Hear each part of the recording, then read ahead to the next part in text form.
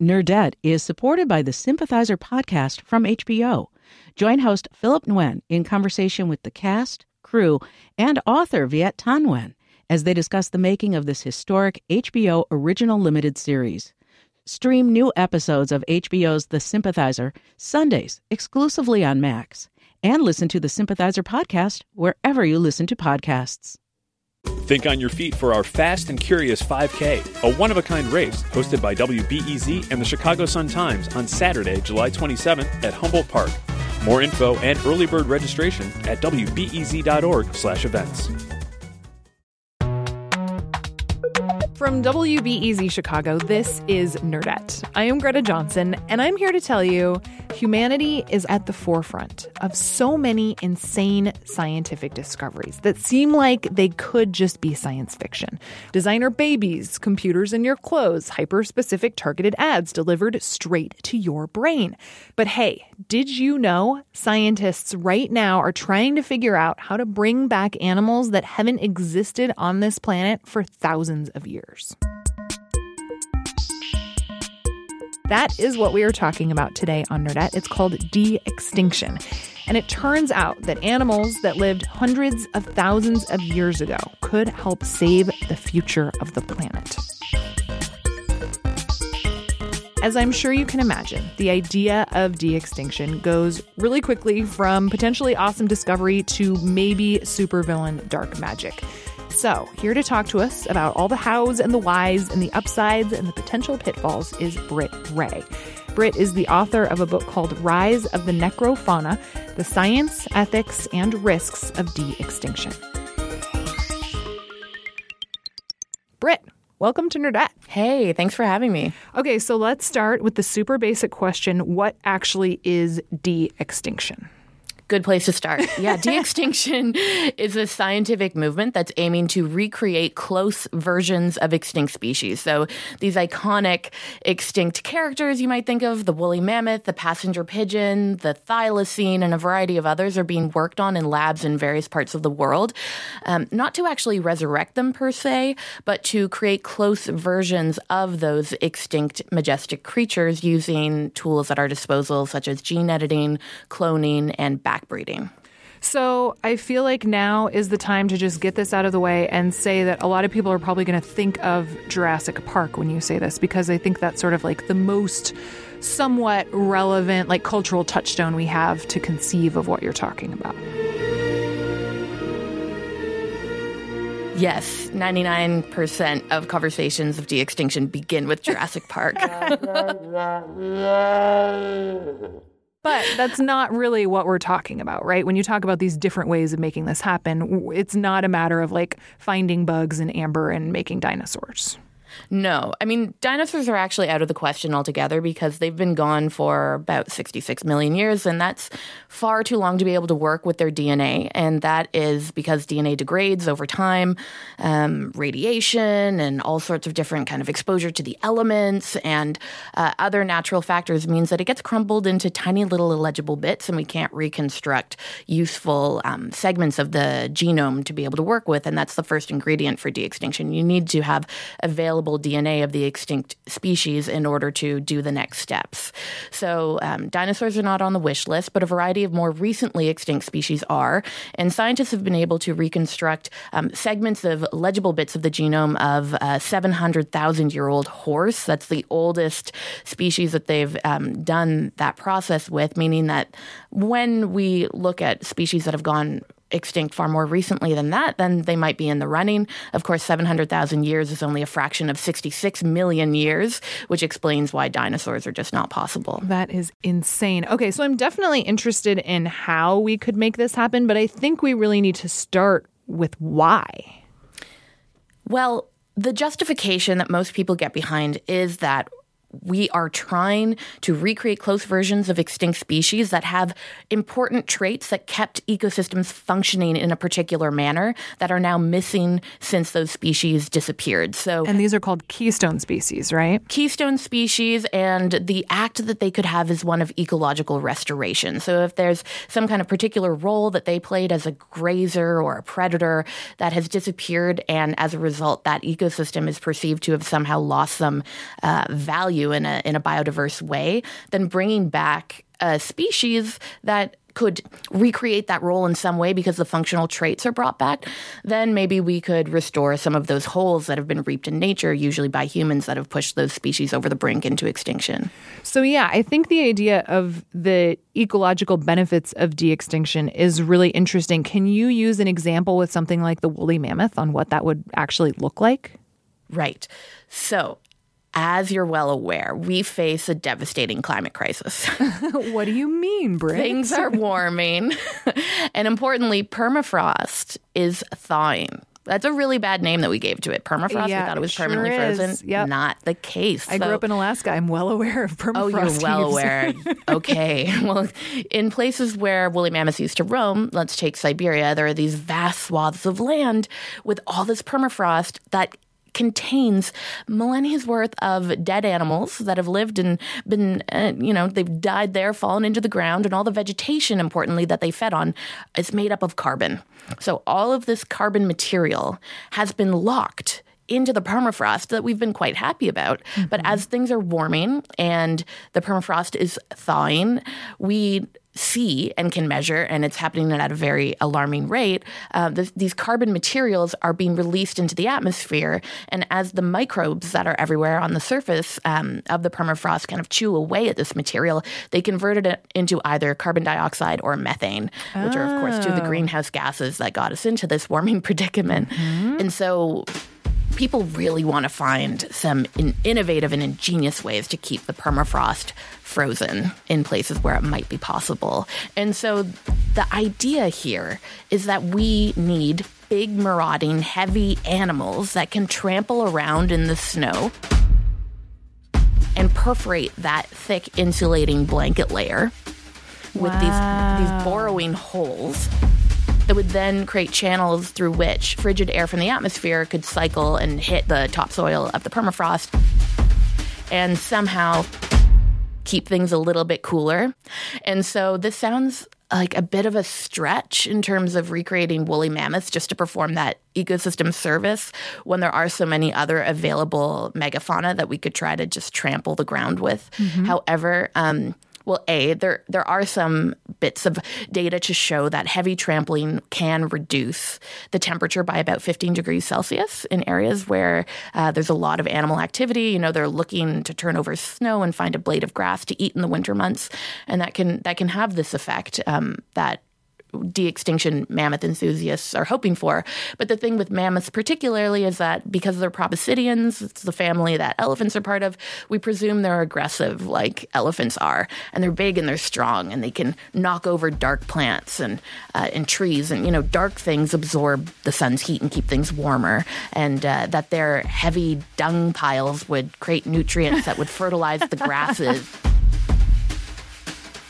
They're really thinking of the woolly mammoth as some kind of ecosystem engineer that could help with the permafrost issue and also have these kind of knock-on services that could get rid of dark plants and help increase the vegetation that could be light and reflective of the sun's energy.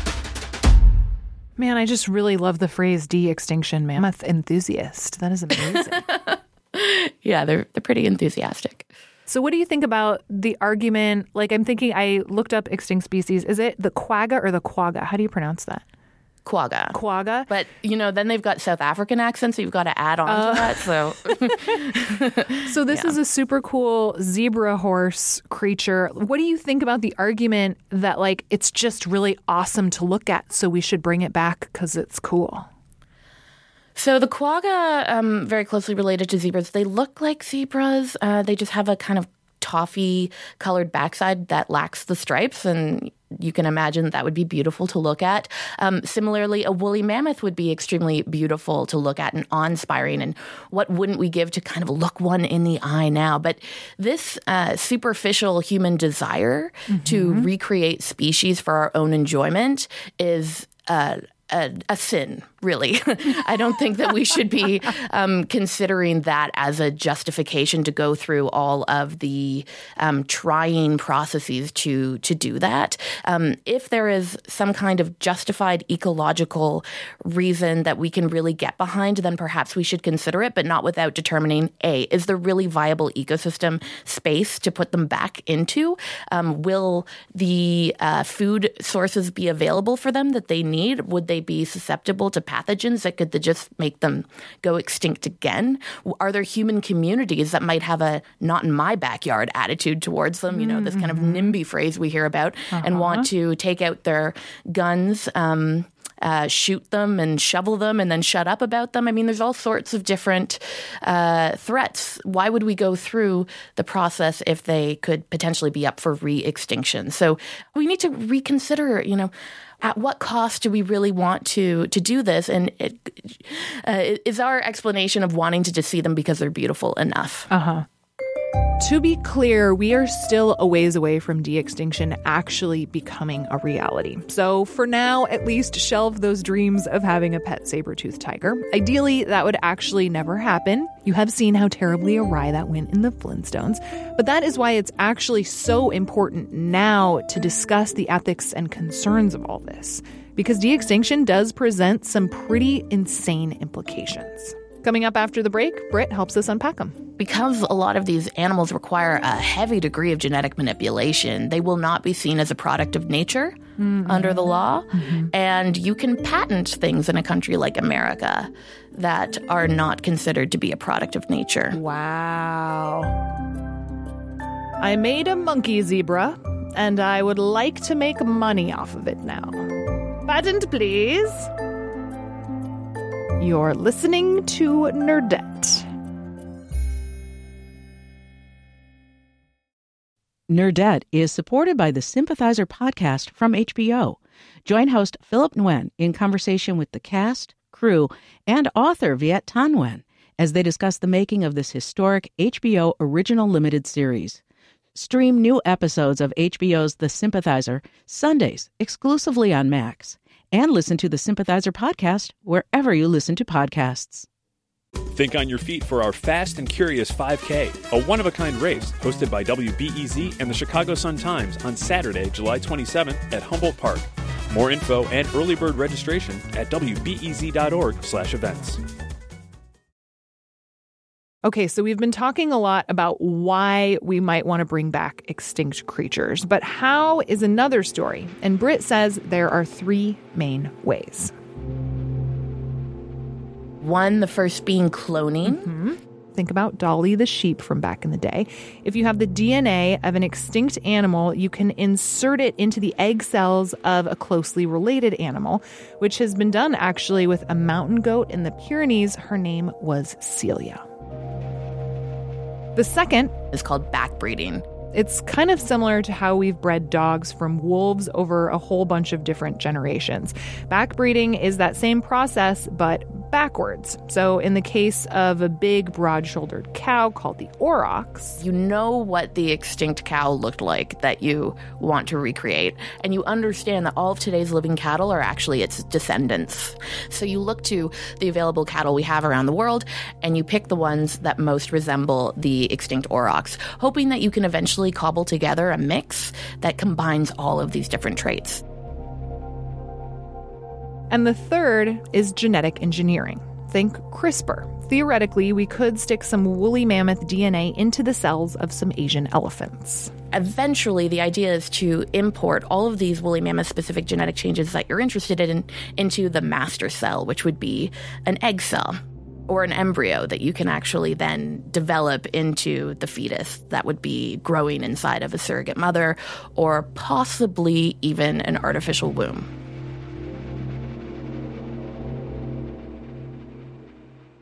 Okay, so we talked about a lot of the potentially very exciting implications of de-extinction.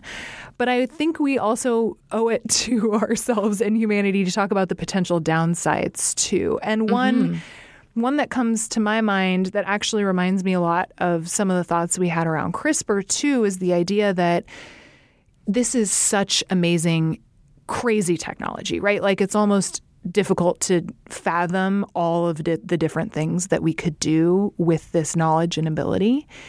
And I wonder, what else is dangerous about exploring a topic like this, do you think? I think there's tons of things. I mean, we haven't yet talked about the legal implications, but how do you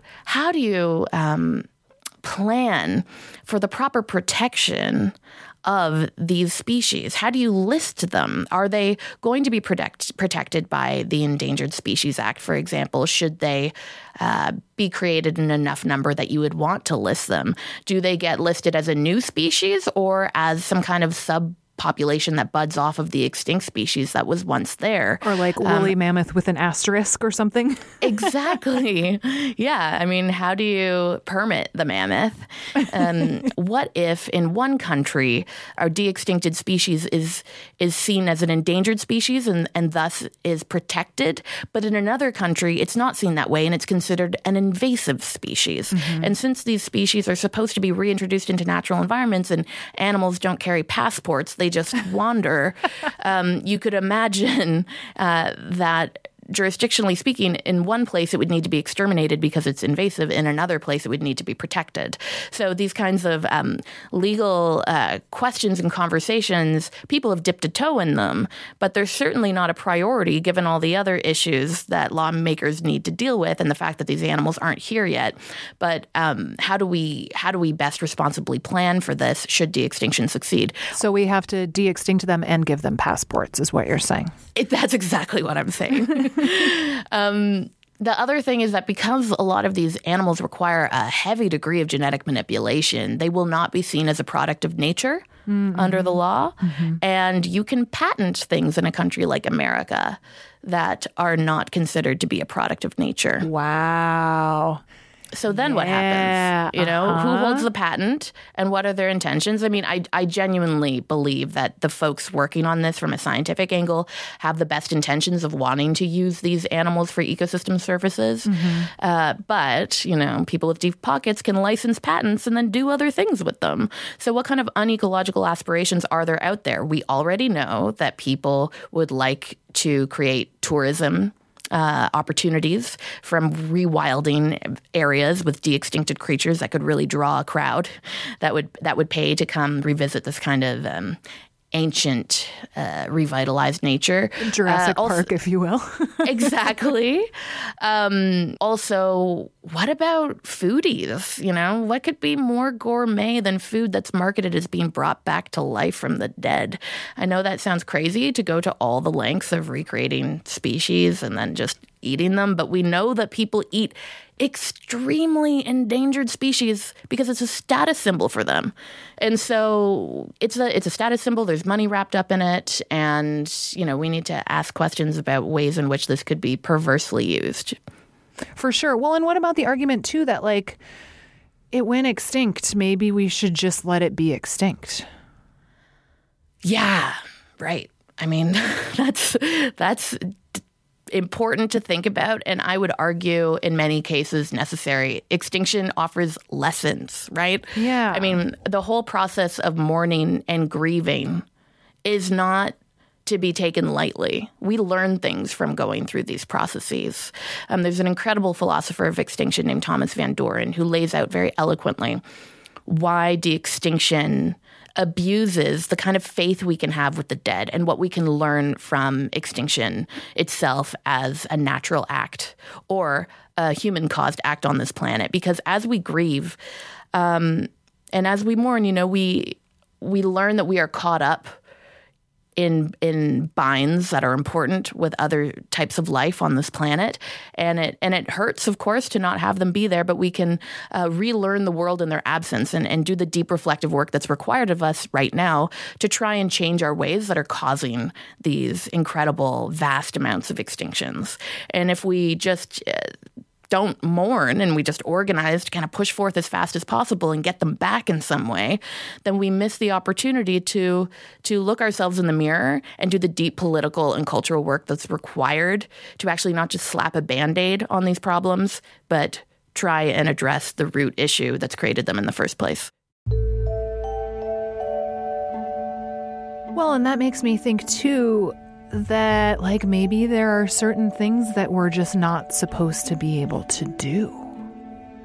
You know? Sure. And maybe bringing things back from the dead is one of those things. Maybe. I mean, I'm not such a purist that I would think that there's some things we just shouldn't do. Sure. But there's certainly things that are unwise to do. I mean, we have to scrutinize at every step of the way. Is this the right thing we should be doing with these powers? Just because we can, does that mean that we should? I mean, I think the big issue here is, can we trust humans with extremely powerful tools to do the right thing? Are we mature enough as a culture, as a society, to handle these properly? Yeah, I think that's what I mean. It's like, yeah, maybe we should just draw the line, you know? Yeah, exactly.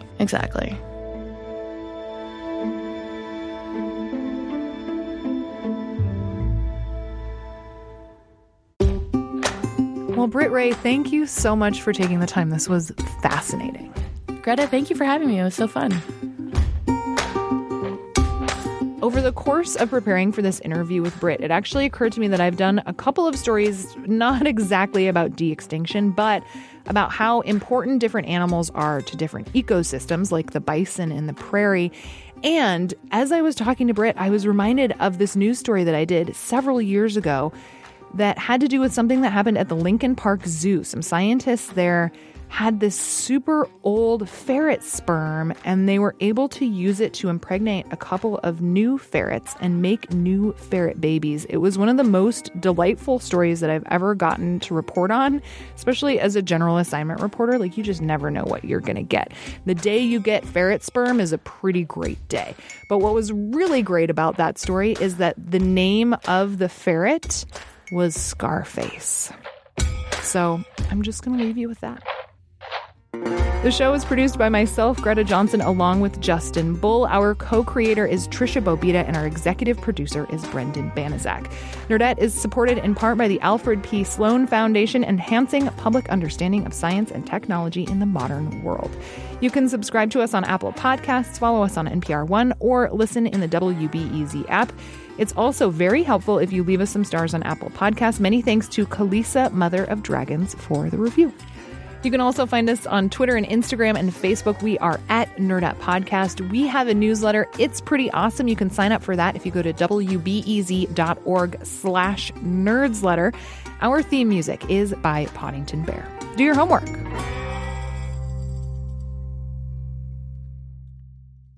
Sometimes you get criminal justice reform.